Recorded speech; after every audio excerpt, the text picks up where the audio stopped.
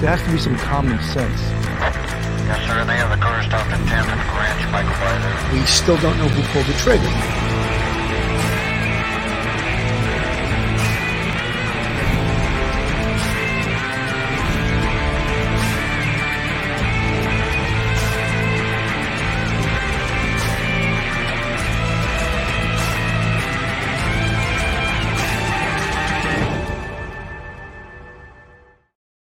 Hello, everyone, and welcome to Police Off the Cuff Real Crime Stories. I'm your host, retired NYPD Sergeant Bill Cannon. I want to apologize to all you guys that are our fans, our subscribers, our friends. The last time we were live, we had a disaster. I almost don't even want to talk about it, but I thought it was my Wi-Fi. It was actually my laptop went kaputski, and that's all I want to say about it. But we're back on the air, and we're really happy to be back on the air because this is like a drug. And when you don't get your drug, you go through withdrawal. So we miss all you guys. And we really couldn't wait to get back on the air. And I was doing the daytime shows, Coffee with Cannon, a Backyard Beverage, Bitchin' with Bill. And it's even though that's great to do, and we had some amazing locales that we did that at, it's not the same as streaming and having you guys and us doing the Police Off the Cuff Real Crime Stories. Co-hosting with me tonight, straight out of Brooklyn, NYPD detective Phil Grimaldi.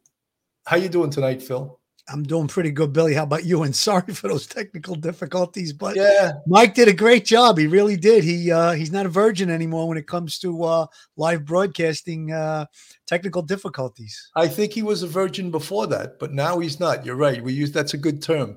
But Mike Geary, the latest to this triumvirate, straight out of the Bronx, we could say, retired NYPD sergeant and active professor of criminal justice at Albertus Magnus in Connecticut, New Haven, Connecticut, and sort of the voice of reason. It's so amazing that our subscribers, our fans, they have taken to him like butter to an English muffin. Mike, welcome to the show. Hey, Billy, thank you for that analogy. I appreciate that. Butter to an English muffin. I like it. Thank you. Well, Mike, it's so true. So many people really have taken to you. They really like your calm way you talk about things, the way you present it. You've even come up with some Mike Gearyisms, like consciousness of guilt.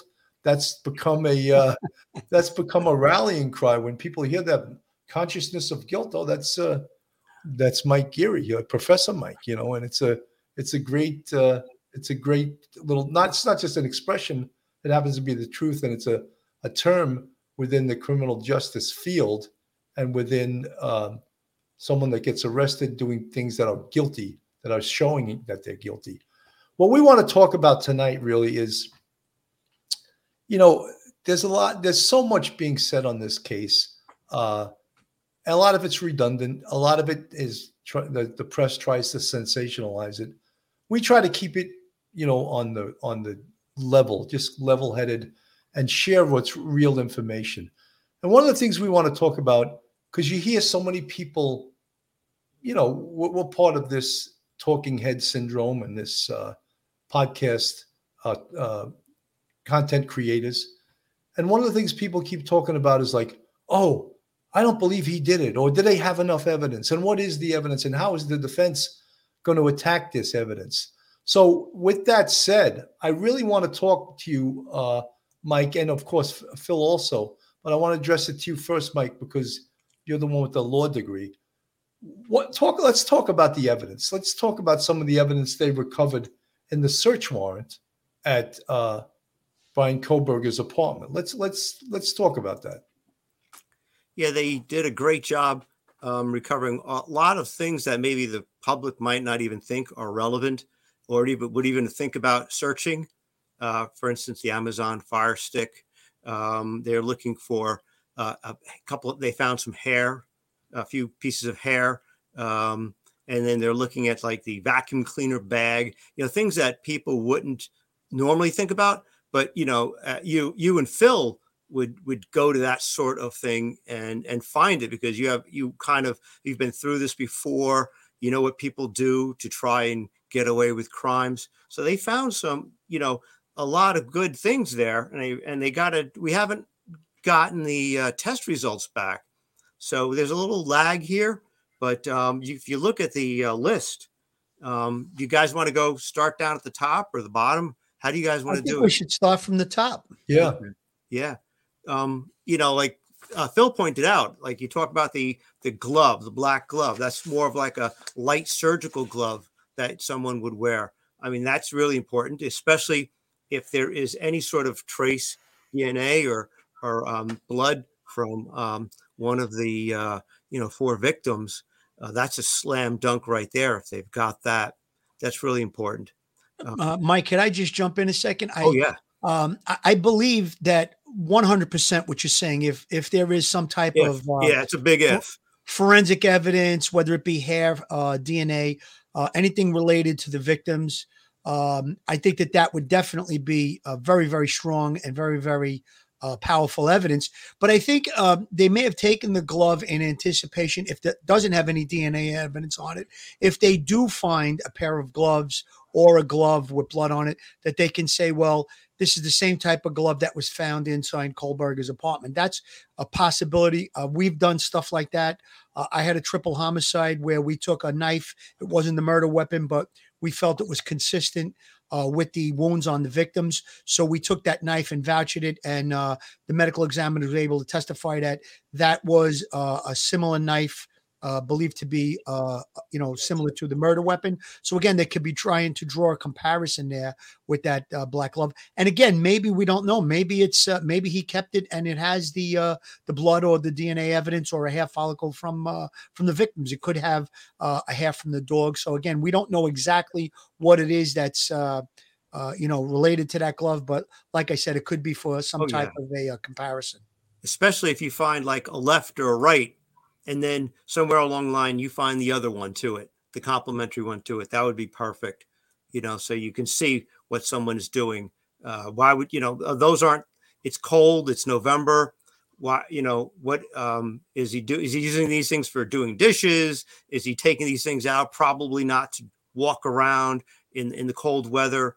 These are the kinds of things that prosecutors could help just kind of show, again, consciousness of guilt. A district attorney could attack it, but you just hope, as you say, that there's a little bit of trace DNA evidence, just a little bit. That would be wonderful. You know what else too, Mike? Perhaps when they did the surveillance at his home back in Pennsylvania, they said he used gloves to clean out the vehicle and throw out the garbage. Maybe it was the same type of glove. Again, we can bring that in. This glove was found in his home. He's wearing gloves on the surveillance that we did at his house in Pennsylvania. So again, just to, I guess, little pieces of circumstantial evidence. Yeah. Mike, the second item, the receipt for the Dickies, could that have been an entire bodysuit that fit over his clothing? It's exactly what I was thinking. That he may have worn the night of the murders. It would get blood on that and not on any of his other clothing. So perhaps he bought that for that very purpose and then discarded it somewhere. But that's what I would think that the prosecutors and the police are looking at, this entire potential bodysuit that fits from the neck all the way down to the feet. You're describing like a mechanics type jumpsuit, Billy. And Dickies does make those. I actually had one myself. I used it for a Halloween costume years ago, but it was a one-piece made by Dickies with a zip up in the front, and it's like a jumpsuit, so to speak. Yeah. Phil mentioned that the other day, last week, and he was right on. That's the first thing after Phil talked about it.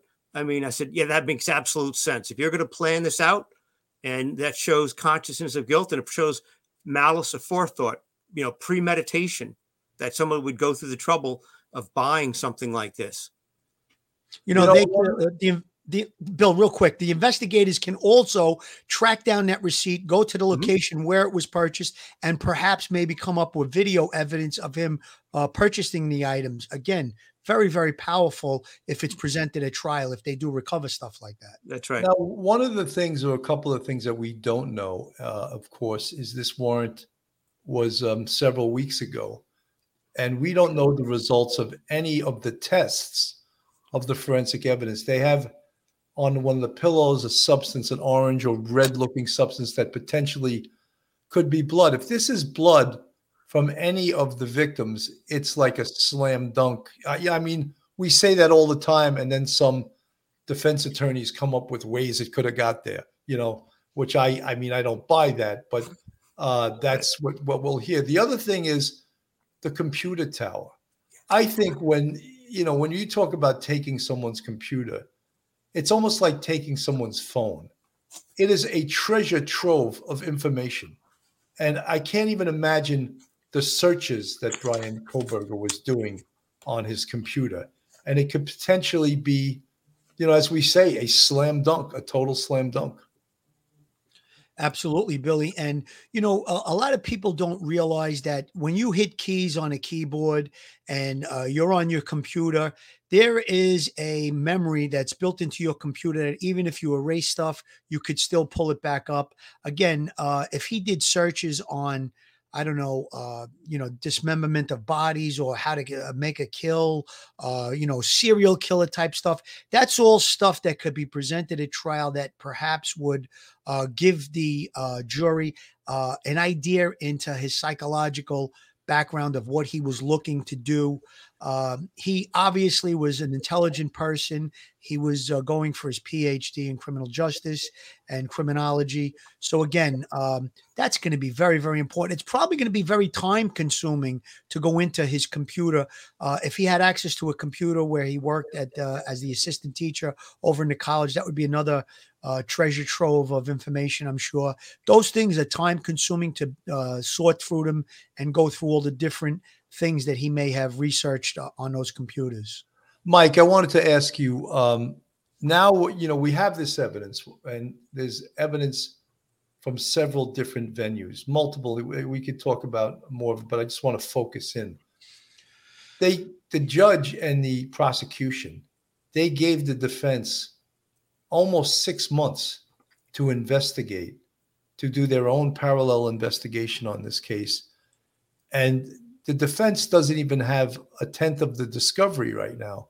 However, they got all of this time to go hire private investigators, to have other attorneys that are assisting this legal aid attorney. What are they doing, Mike? Tell us what they're doing. I think because of the magnitude of this case, you've got a quadruple homicide, 4 young victims. This seems to be the act of, a mass killer. And there's so much evidence that the prosecution has gathered. They're gathering more every day. As you mentioned, we don't even know the results yet of some of the brown stains that we saw on that were indicated in the search warrant from his apartment. But they're being fair. They remember, the prosecution really doesn't want to rush this either, and they want to give, to be fair to the defense, and give the defense the ability to, consult with their own attorneys, their own specialists. And the lead attorney for Kohberger actually has done capital cases, in Idaho. So she's well versed in Idaho law and how these things go about. The prosecution wants to take its time just as much as the defense wants to take its time.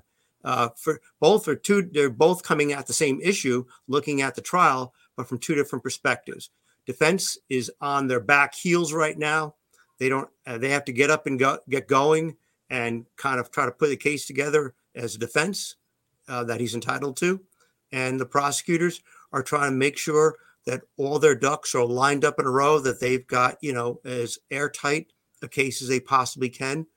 And they don't want to rush it either. So it's actually in no one's best interest to rush this case. Absolutely. Let me show us who this defense attorney is. In Latah County, Idaho last week, 57-year-old Ann Taylor, the Kootenai County Chief Public Defender, was appointed his counsel. Kootenai County is about an hour and a half north of Latah County. Experts we spoke to say Latah County only has 4 public defenders and 2 recused themselves. On top of that, it's common in an underfunded public defender's office for an out-of-county public defender to be brought in if needed. Back in 2017, Taylor started work as the chief public defender for Kootenai County and worked with the office before that between 2004 and 2012. In the interim, Taylor spent 5 years at a private practice where she specialized in criminal defense. The Idaho native received her doctorate from Idaho State University in 1998 and has since practiced law on the local, state, and federal levels. While Kohberger's case may be Taylor's most high-profile one yet,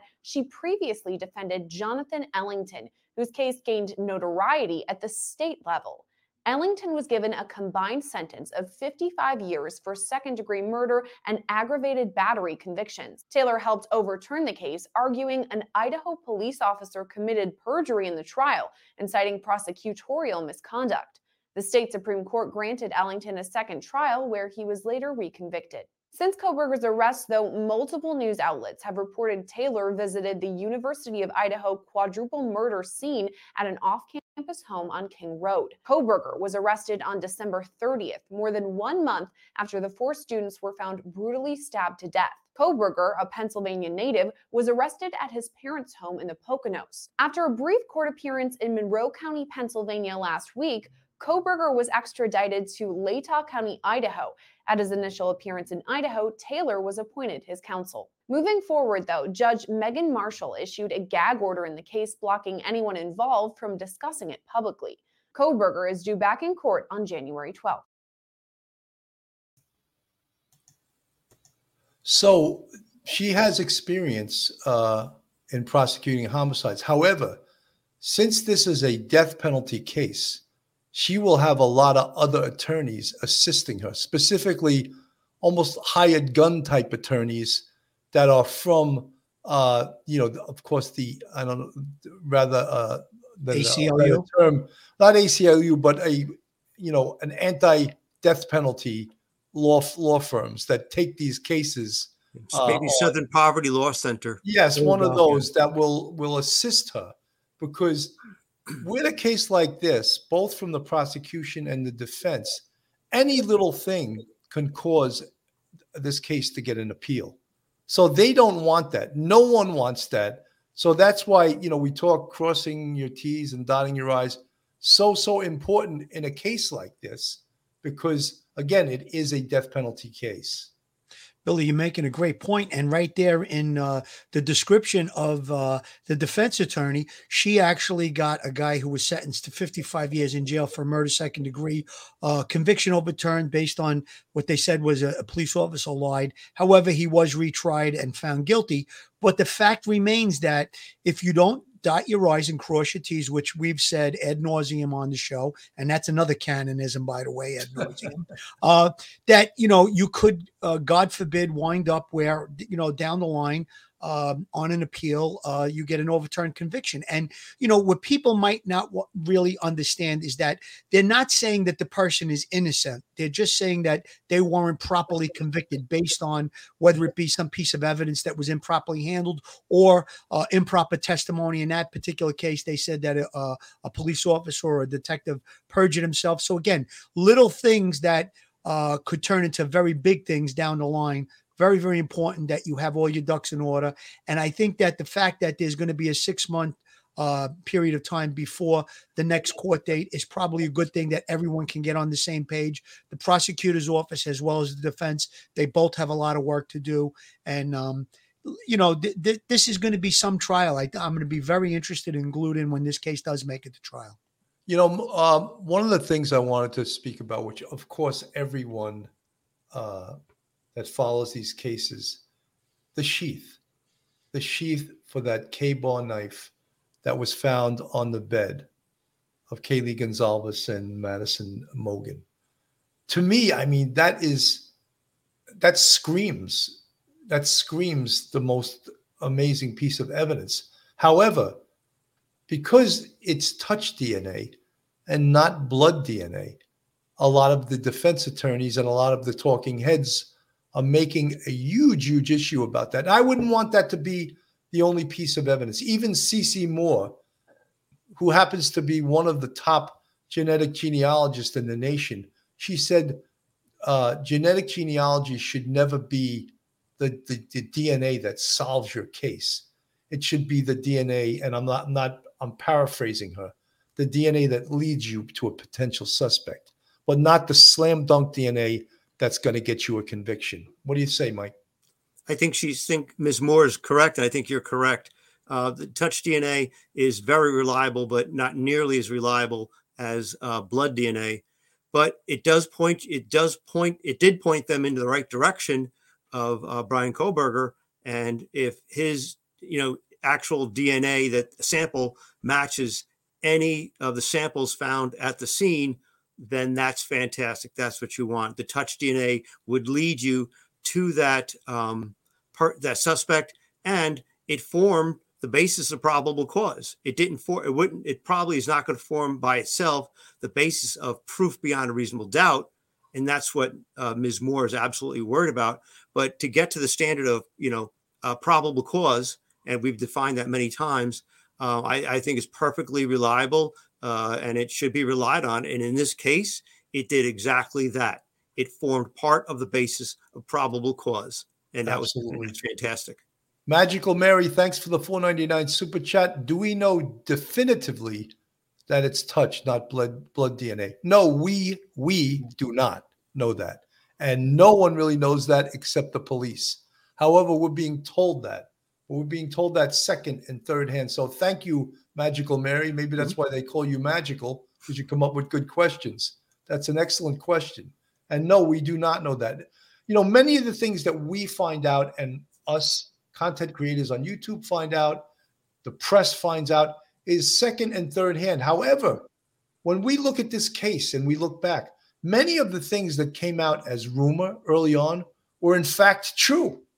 Some of the rumors from early on were true. When they put out the information about the white Hyundai, they put that out there under sort of somewhat false pretenses. They said, it's the vehicle to some witnesses we're looking for. I mean, we knew second one when they said that was bullshit.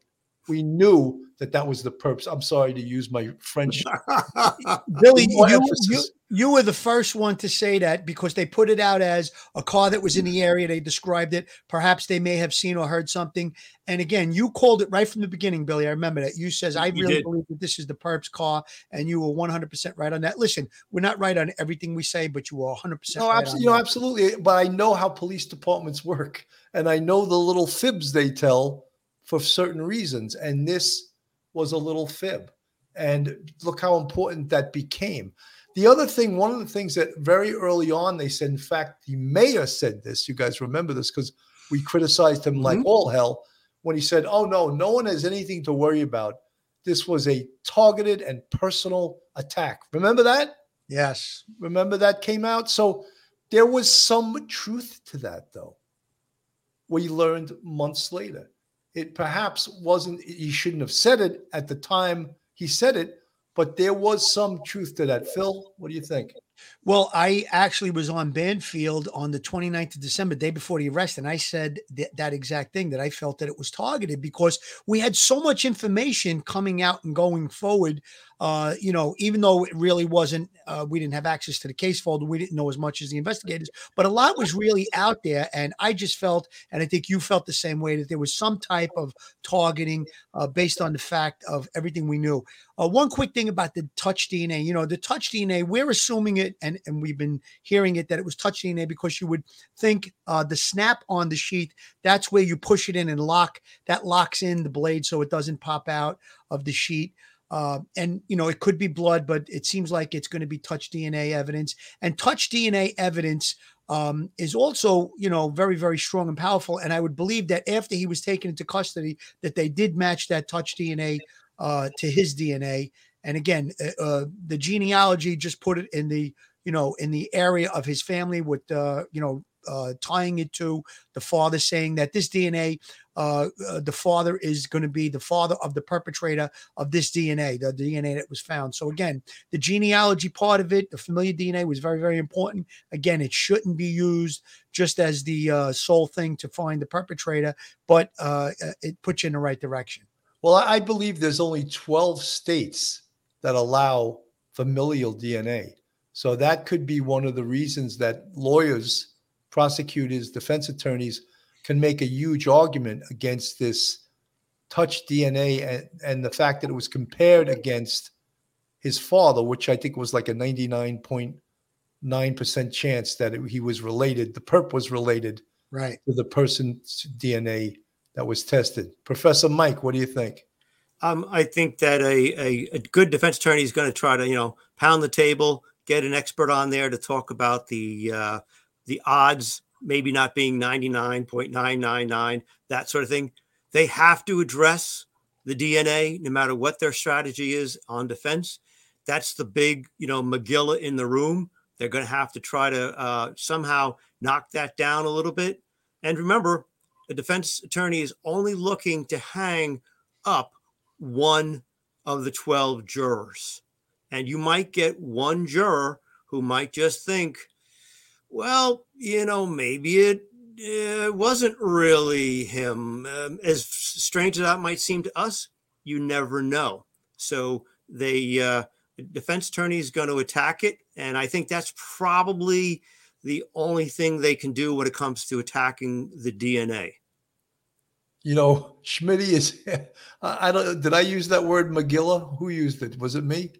She's asking, what's a Megillah? A Megillah is just a huge situation, a shit show. Yeah, a shit show, a mess. That's a Megillah. It's like, here's my language, but that's what it is. Did I use it or did you use it, Phil? I don't even remember. I think Mike might have said, he said sometimes we use NYPD-isms. I'm sorry about the NYPD. I can't get it out of my blood. No, that's fine. I love language and I love slang and I love, some of the words that we use that maybe people. Cop language is a whole language unto itself. When Mike said before, probable cause, the DNA from the father, that's what gave them probable cause. Let's think of what else could have given them probable cause besides that. And, again, probable cause by definition is facts and circumstances that will allow a reasonable person to believe that a crime has been committed and the person being arrested committed the crime. Wow, that was a mouthful. I can still remember that from my professorial days. I remember. Very good, Billy. Anyway, many other things. For example, how about when the FBI and the Pennsylvania State Police were outside his house, and at 0400 in the morning, he's washing his car, the interior of his car, with gloves on. How about at the same time, he's throwing his garbage into his neighbor's garbage bins? If that's not probable cause, based on the totality of all these circumstances, it's awfully close. How about the fact that his car was seen on video at the time of the murders, driving up and down the block and then parking behind the house? How about the fact that they have cell phone information that puts his car on 12 prior occasions doing a recon on that house? If that's not probable cause, it's really building that ladder of suspicion. In my mind, that's probable cause. You know what, Bill? Go ahead, Phil. Go ahead. If you take the DNA out of it, let's take the DNA evidence out. The sheet, we'll just erase that for a second. The college police officer does the check, finds that there's a vehicle at WSU fitting the description of the vehicle they're talking about. Now we have somewhere to start. Brian Holberger owns that vehicle. They do his, Kohlberger. They do his cell phone records. They find that the vehicle is in the area based on video. Now they have the cell phone records tying him to the vehicle in the area at the time. Just those two pieces right there is almost the standard, I believe, of probable cause. And then all the other things that you talked about, Billy, the fact that he's in the middle of the night, emptying out the car, cleaning the car, throwing garbage in a neighbor's house. And there's probably going to be other things. We heard that, there was a connection to not only him reconning the location on 12 different occasions, there was a connection to him following them on social media, following the victims on social media. I believe it was Instagram.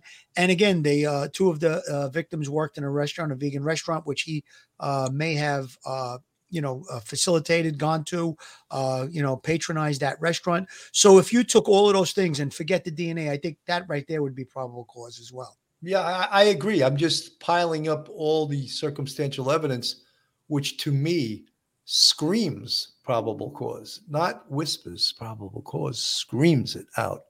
Professor Mike, what do you think? Well, not any single thing by itself is probable cause. I think, but as you say, it's one little piece. You put it all together, and it's not absolute certainty. It's not proof beyond a reasonable doubt. It's probable cause. Is it more likely that a crime was committed and this person did it? Are you being a reasonably prudent police officer in thinking that this person committed the crime? Absolutely. Washing your car at 4 a.m. is not against the law. Putting your garbage in a neighbor's trash can, that's rude. It's not against the law. But you put those two things together. You put the cell phone pinging, on 12 different occasions. You put the cell phone lack of pinging during, but before and after. You put that there. You put the pictures of him in the Hyundai. You put all those things together, and absolutely, you've got well over probable cause. 100%. Folks, this is Police Off the Cuff, real crime stories. If you like real crime from a police perspective, you're in the right place.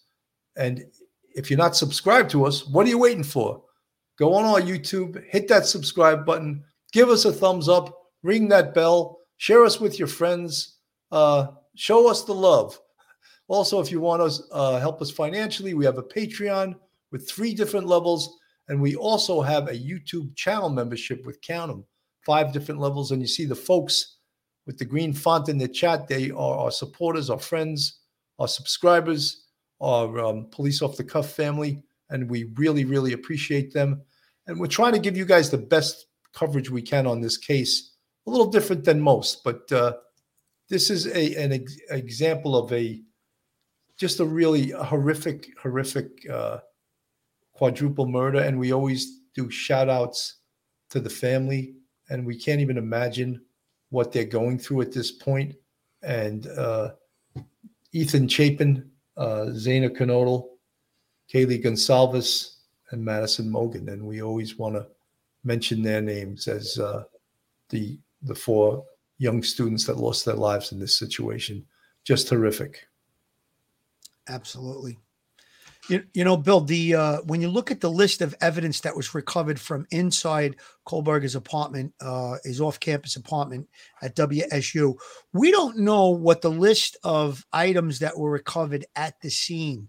I am sure we know that there was 103 items recovered. We don't know what those items were. There could be a mountain of DNA and physical evidence that may tie him. We know about the bloody shoe print at the location.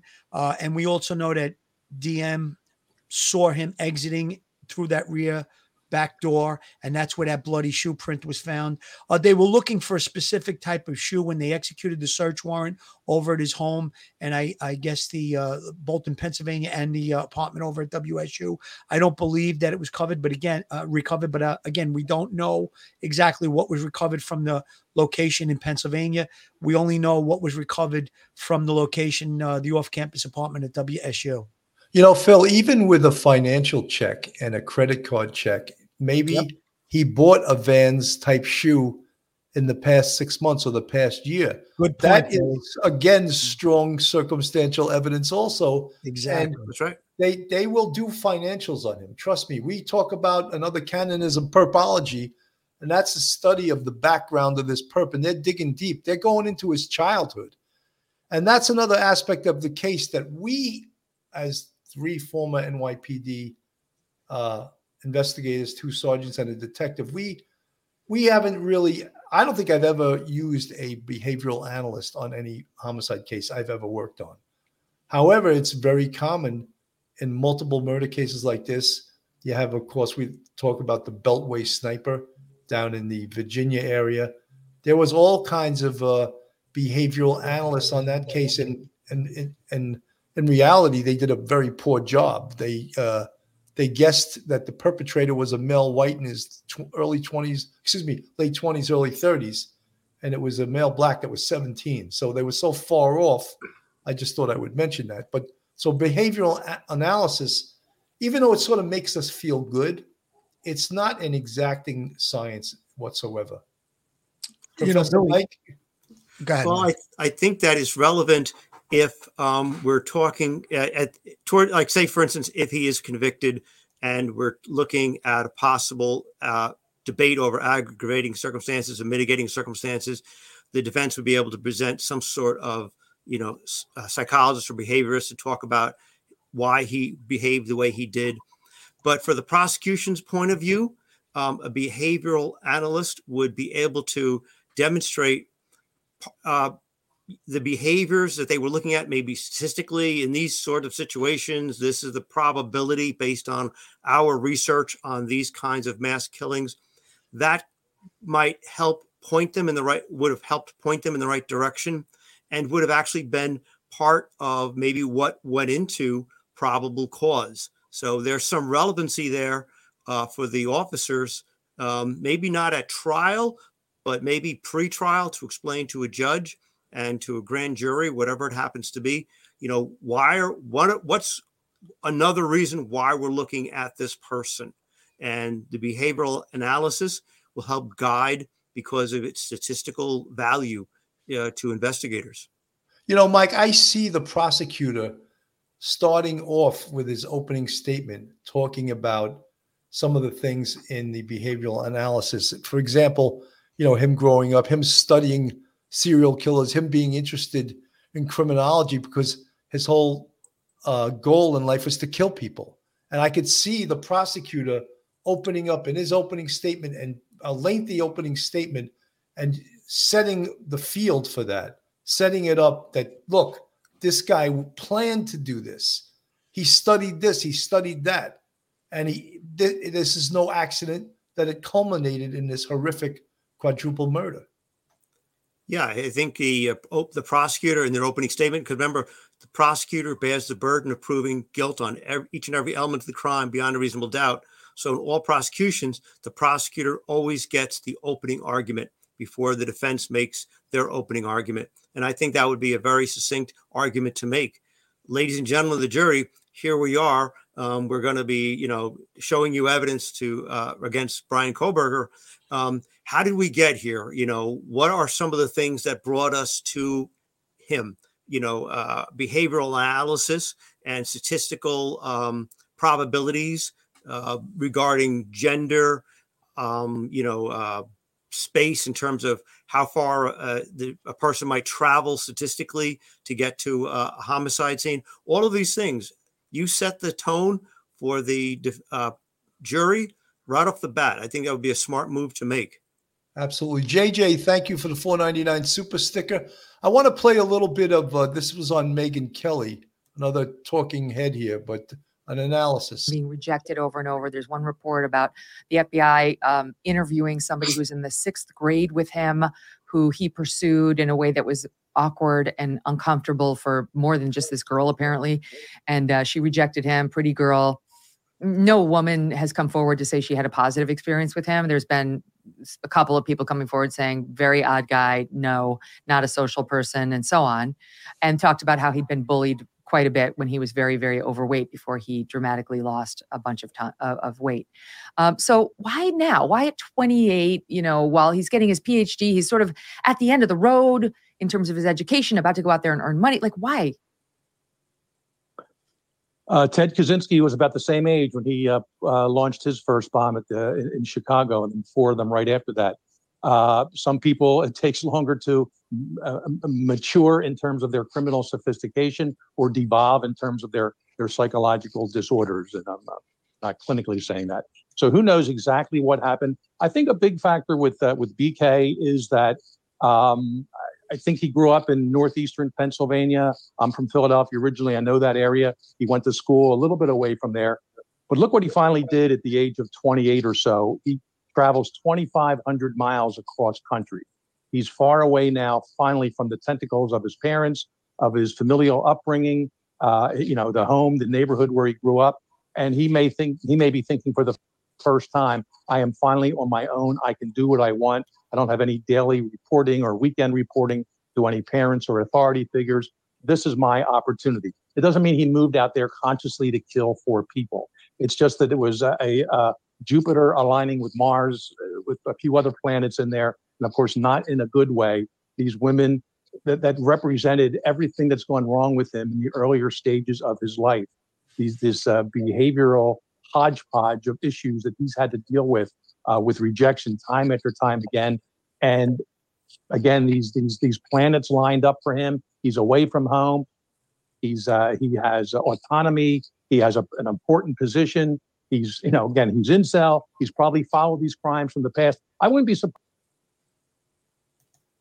That's that term, incel, and I think this gentleman here was the first person I heard that used this term. And frankly, I'll be perfectly frank, I've never heard that term before I started covering this case. And it stands for intentionally, not intentionally celibate, right? That's what an incel is. And apparently there's a group of these type of people that sort of comb the internet looking for each other and looking for people that they can perhaps, I don't know, would stalk or what would be the correct word?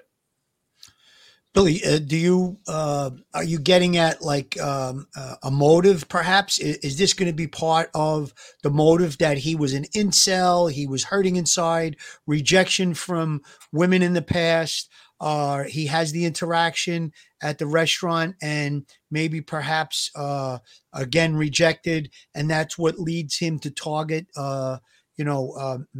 perhaps Kaylee and Maddie in this case? I think that that incel thing and the unrequited love or unrequited lust leads to the rage against women that he manifests over time. Yes, it manifested over time. And this look, I am no psychologist. I'm just a mere homicide sergeant that has a master's degree. I am not a doctoral or PhD. I don't have those three letters after my name, PhD. I have a Supreme Commander. I have that. You're a pretty hot dude, PhD. But I don't have those three letters, PhD, after. So, but many of these, behavioral analysts, some of them say the same thing. Some of them say things are a little different. Some say things that are maybe a little bit outrageous. But I think if you look at his psychological profile, he's got problems. Absolutely. And I think, look, we've talked about how motive is not necessary to gain a conviction, but I think there's going to be enough put out about there. Perhaps they won't have an exact motive. I think the only way you're going to get the exact motives would be if it comes out of his mouth, but they're going to put enough things out there about him. They're going to talk about his history, how, again, maybe from childhood, he was rejected by women. He's an incel. He studied serial killers, criminology, all of that. And then we're going to talk about perhaps that there was an interaction with him at the restaurant that the two young ladies worked at. Again, following on Instagram, the 12 times recon. And now, if you put all of those things out there that I just said, I think a sensible jury, and most people that are on juries are very sensible, will be able to come to a conclusion that, yeah, I could see the motive being him being rejected throughout his life. That's why he targeted these young, beautiful girls. Perhaps one of them may have rejected him. And again, we're not going to put the motive forward at the prosecution by the prosecutor, but I think enough is going to be out there for the jury to come to their own conclusion about the motive. And this is what will take place in the jury room during deliberation. I'm sure of it. I just think that, and Mike, I'm going to go to you after this. I think we're building the totality of the circumstances, the totality of the evidence. And we can't even talk about yet what I consider to be probably the most important evidence, and that's the results of the autopsy. I'm sure, I'm almost positive that there had to be commingled blood in that crime scene, and they're not releasing that yet. The way that that all four of these young kids were killed is all very, very important to this, and perhaps even their clothing. And we spoke about it a million times. If there's DNA underneath the fingernails of any of these victims, he should reserve his seat in the electric chair, Yeah, Billy, can I just make one comment about the incel that Sure. was brought up? Yeah, I mean, I'm not sure if that sort of information would even make it in front of a jury because there's many people that have lifestyles where they are voluntarily celibate, clergy and things like that. Yeah, he's an awkward, quirky guy with very little social graces. He's been that way for a long time, at least since he was about 15 or 16 years old, when he began to understand that he's not kind of able to feel normal human feelings towards people in his family, and trying to come to grips with that. Any other person who did not have that dissociative kind of condition would have moved across country and would have just gone on to study criminology and get his PhD. The incel thing, I think, is probably something that it's interesting.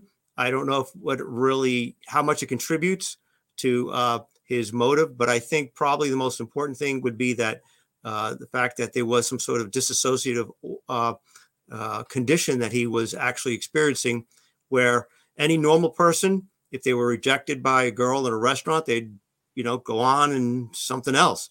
But he, because of his dissociative theory, has that freedom to actually hurt people and not even feel any sort of sympathy or empathy for them whatsoever. And that's the scary thing, I think, is that ability that he has as a sociopath to do what he did and be very, very calm about it. You know what, Mike, can I just piggyback what Mike said about this incel term? The way I think it might be able to get in there is perhaps he may have been, in chat rooms in the dark web and talking about it with other incels. If they do find that in his text messages or his online chats or something like that, perhaps that would be a way that it could get put in there. Of his own words, I mean, if it's his words saying, yes, I'm an incel, then I think it would be able to be brought in. But again, just insinuating it based on what, so I don't think it would make it into a courtroom. I agree with you on that, Mike. But Mystic Rogue, incel is not an excuse to murder. No, we're not saying 100%. It is. The defense is going to use the bullying mechanism. Yes. It irritates me when they have all of these excuses for someone who took innocent lives. Mystic Rogue, you're preaching to the choir. Absolutely. That is so true. I'm just, we're just sort of reiterating and restating some of the things we're hearing and the potentiality that some of these things can be used or is going to be used as some type of defense. And we expect to hear some of these things. Phil, would you please take care of this? Joe Murray, attorney at law. Have you found yourself in a jam? Are you in need of legal counsel in the New York area? Do you need a victim's advocate? Well, Joe Murray is your man. He's not only an experienced trial attorney, he's also a retired 15-year member of the NYPD. He literally knows both sides of defense. His website is jmurray-law.com. His telephone number is 646-838-1702, or you can email Joe at jmurray-law.com. Joe is a big supporter of Police Off the Cuff Real Crime Stories, and he has appeared on our show many times in the past. He is a terrific trial attorney. Folks, getting back to the evidence and what the defense attorney will be attacking also is not necessarily the evidence, but how it was obtained and how it was invoiced, looking for mistakes made by crime scene detectives, mistakes. They're going to say that the scene was contaminated. There's video of that. There's video of people walking in and out of that house without Tyvek suits on, without wearing little booties that we wear on our feet when we go into crime scenes. Locard's principle of exchange. You'll hear the defense talking about that. This scene was contaminated. How can we trust this scene? And I'd like to show this video, and they'll show video of people walking in and out of that crime scene without PPE, personal protection equipment, which are Tyvek suits. Mike, what do you think? I think a defense attorney has got to do that. He's got to attack any avenue they can. And there may be able to, as you mentioned about the crime scene, how is it handled? There's probably written protocols for the state police there in Idaho. The FBI. And if people start violating protocols because they're not wearing the Tyvek suit or the booties, that's one more thing a defense attorney can use to try again to attack the reliability of the evidence and to demonstrate the possibility that there is some reasonable doubt as to the results, because If the evidence was tainted, you're going to get, their argument would be you're going to get tainted results. And whether or not it'll be successful, remember, they only have to get one person on that jury to agree with them. Absolutely. Let me play a little of this Ashley Banfield. Suspect in the Idaho student murders was a doctoral student in criminology. Maybe more than we thought.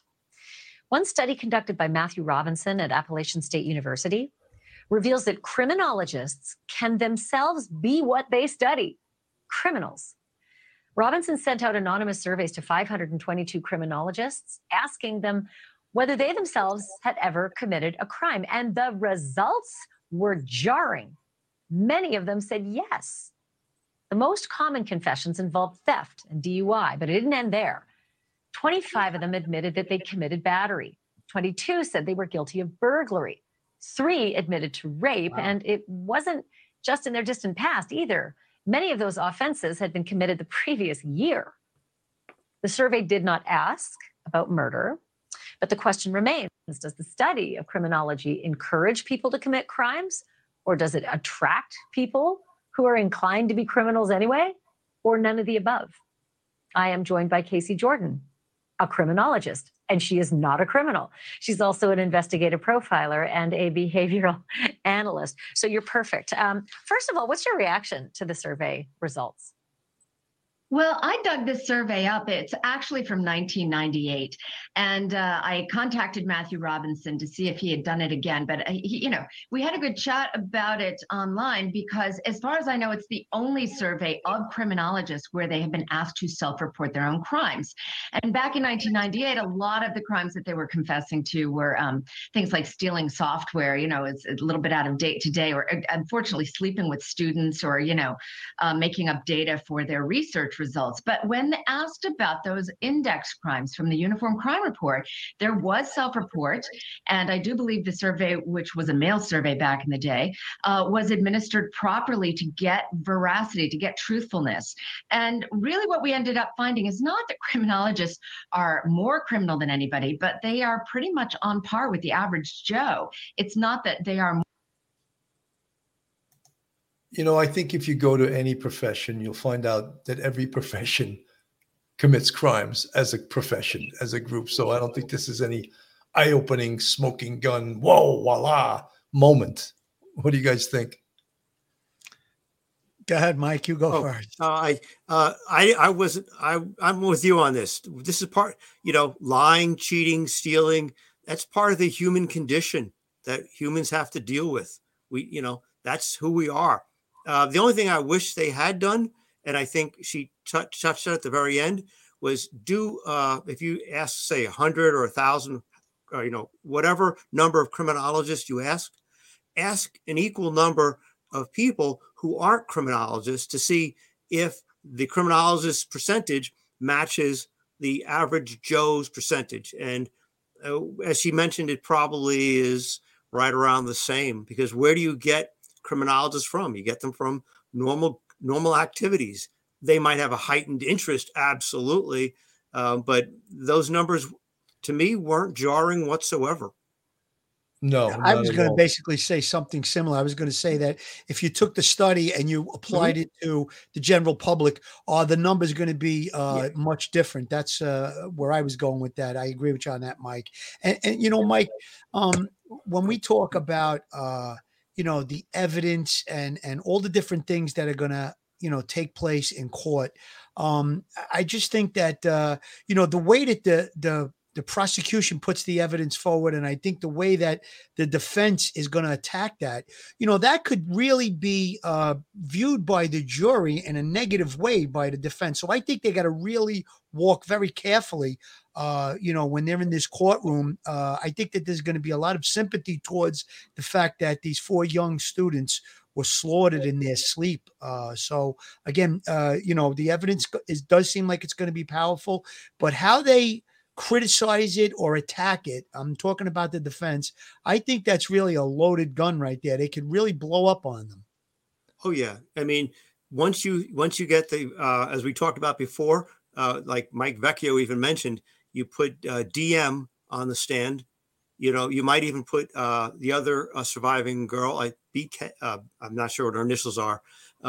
You put them on the stand. Yeah, you could ask them questions in cross-examination, about how much they had to drink, how little sleep they had, the darkness in the room, in the building, that what they might have heard, and then going back to sleep and how that doesn't really seem to make much sense.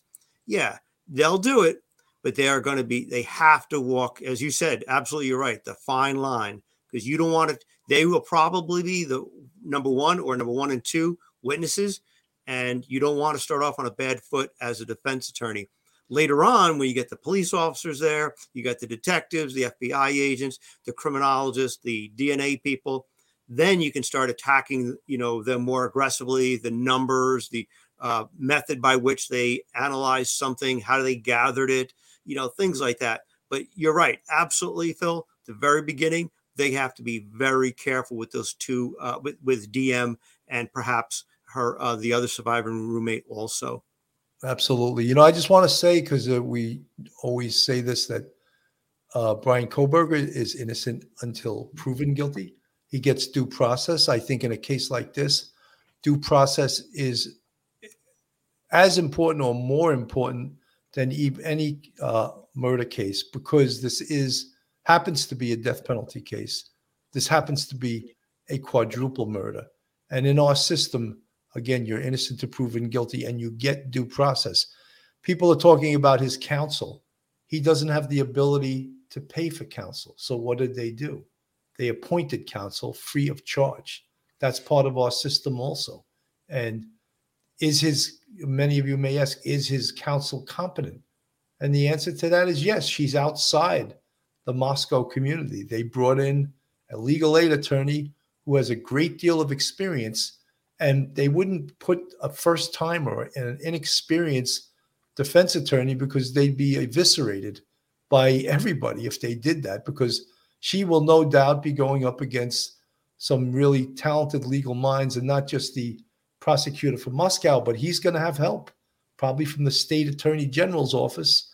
He's going to have some hired guns to come in and help him with this case. Some besides all the police investigators, the FBI. That's what the prosecution and the people are always criticized for, is that they have unlimited funds and the defense does not. So that's what they're always criticized about. And in this case, yes, the prosecution's going to go all out to try to obtain a conviction.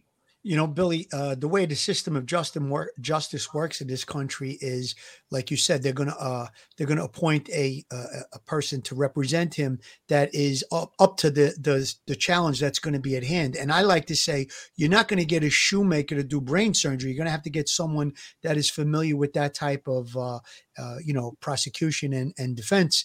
I'd like to ask Professor Mike a question.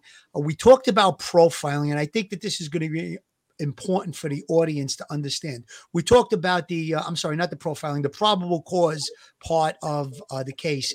And maybe, Mike, you could just go through what the fruits of the poisonous tree are, because if the probable cause is challenged, anything that comes out of that probable cause, let's say the search warrant, would be excluded from the trial. Could you explain that to us a little bit, Mike? Yeah.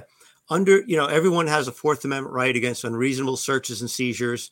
It's made applicable to the states like Idaho through the 14th Amendment.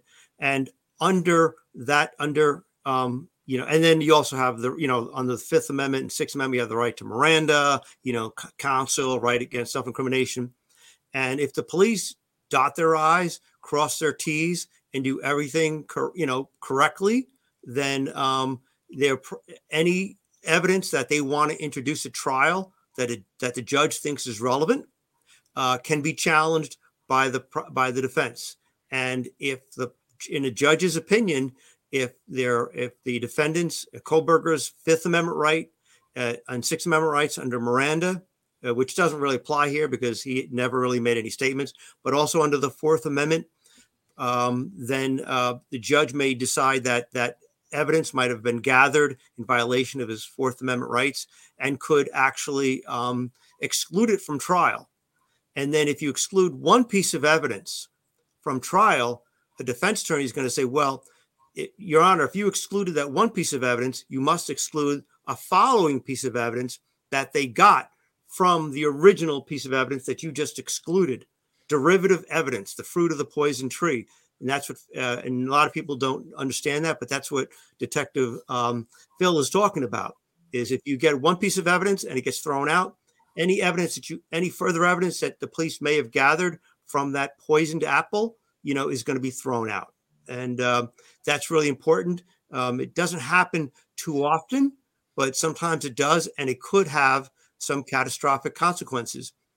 But generally, when it comes to like the Fourth Amendment and deciding whether or not a piece of evidence has been gathered in violation of a defendant's Fourth Amendment rights, the judge will determine the constitutionality of that search and seizure from the police officer's point of view. Standing in the shoes of the police officer, does the judge believe that the police officer acted, in good faith, without malice, and looking and reasonable? The touchstone of the Fourth Amendment is reasonableness, but it could have catastrophic consequences if they did a bad search in the beginning, or there was no probable cause. Can I just go on a little bit more, because I could talk about this for a while? Go ahead. Okay. The good thing is that although the defense is probably going to attack some of the evidence, absolutely, that was gathered from the searches, the judge who's looking at that, and this is going to be the trial judge, will have to look at this quantum of evidence that was already looked at by a previous judge who actually signed the search warrant. And so one judge is going to have to then say, did that previous judge, did they believe did they analyze and believe that the officers had probable cause? And, 99.999% of the time, they will allow in all the evidence and uphold that warrant that was signed by the previous judge. Because the touchstone isn't perfection, it's reasonableness. And so even if a judge who at the trial is determining whether or not a piece of evidence should or should not have come in because the warrant may have been defective, 99% of the time they're going to side with the previous judge, and they're going to side with the officers, because so long as the officers acted reasonable, then it's a good search. Wow, Mike, don't send me a bill for that. Attorneys get paid by the word. For that long lecture there. Schmitty, thank you for the $5 super chat. I'm sure both sides are honing in on the importance of cell phone pings.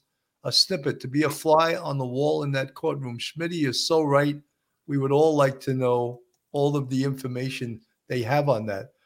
Folks, this is Police Off the Cuff Real Crime Stories. And if you like real crime from a police perspective, then you're in the right place. And if you're not subscribed to us, please go on our YouTube, hit that subscribe button, give us a thumbs up, and ring that bell. Share us with your friends, family, make comments. We love to read your comments. And most of the time, we respond to it. We love to hear and read what you're thinking about. Also, if you want to help us out, we have a Patreon. If you want to back us up financially. And we also have a YouTube channel membership. And you see all the folks with the green font in the chat. They're part of our YouTube family. We really appreciate our family and all of our subscribers. This has been, even though a lot of this we have covered before, it's always good to, be a fly on the wall. Listen to us talk. 3 NYPD veterans that have done investigations, homicides, robberies, burglaries, assaults, all these type of things. And here, Phil calls it spitballing. I call it hypothesizing and theorizing. And I don't know what Professor Geary calls it. I'm sure it's a lot smarter than what Phil and I call it. But we like to use street slang to describe it. Phil says spitballing. I say hypothesizing, theorizing. Professor Geary, what do you say? I'll go with the Brooklyn guy, spitballing. Oh, okay. All right. That's what the Bronx and Brooklyn have in common. That's right. That's right. Manhattan makes it, Brooklyn takes it, they used to say when they would come to Manhattan to do robberies, right? Manhattan makes it, Brooklyn takes it. So, guys, we're out over an hour and 5 minutes. I think it was a fascinating. I'm so glad we got back to our show again, because I was going through a little bit of withdrawal from not getting on the air and talking to our subscribers, fans, and friends. And even Mike Geary was like, "Oh, Bill, you're going to do a show? Come on!" You got. Oh yeah. Thank God my wife sent me her laptop, or I'd still be down. So we're up on the air. I want to thank everyone that came by tonight. I hope everything went smoothly tonight. No disasters. Phil, I'm going to give you last words, then I'll let Professor Geary have last words, and then we'll say sayonara. Last words. I don't think we mention the names of the victims often enough, so I'm going to read their names. Madison Mogan, Kaylee Gonzalez, Xander Canoodle, and Ethan Chapin. May they rest in peace. God rest their souls. And I think we also need to recognize, and haven't said it enough, the Moscow Police Chief James Fry and all the police officers in the Moscow Police Department that aided in this investigation, that worked on it, as well as the state police in Idaho and the FBI, everybody involved. I think there was a lot of hard work that went into this case. Again, when Bill and I have done cases, and Professor Geary, Sergeant Geary, you may know as well, when you get a homicide, there's no holidays, there's no weekends, there's no, parties. It's work, work, work, especially on such a high profile quadruple homicide as this. So again, thank those officers and those investigators. Really, really great job. Professor Mike, final words? Well, just to ask the viewers to have patience and understanding. This case is going to go on for quite a while, so don't lose patience. And to just think about the two surviving roommates, and just be understanding, because we might not understand why they did what they did. And the telephone call to 911 took a long time to make, 8 hours, but we should not try to second guess those young ladies, and just try to remember them too in our thoughts and our prayers. Absolutely, Mike. Thank you for your dissertation tonight. It was almost like taking a class. Folks, thank you so much for coming by, listening tonight. This is Police Off the Cuff Real Crime Stories. I'm your host, Bill Cannon. Have a great night, and God bless everyone. One episode just ain't enough.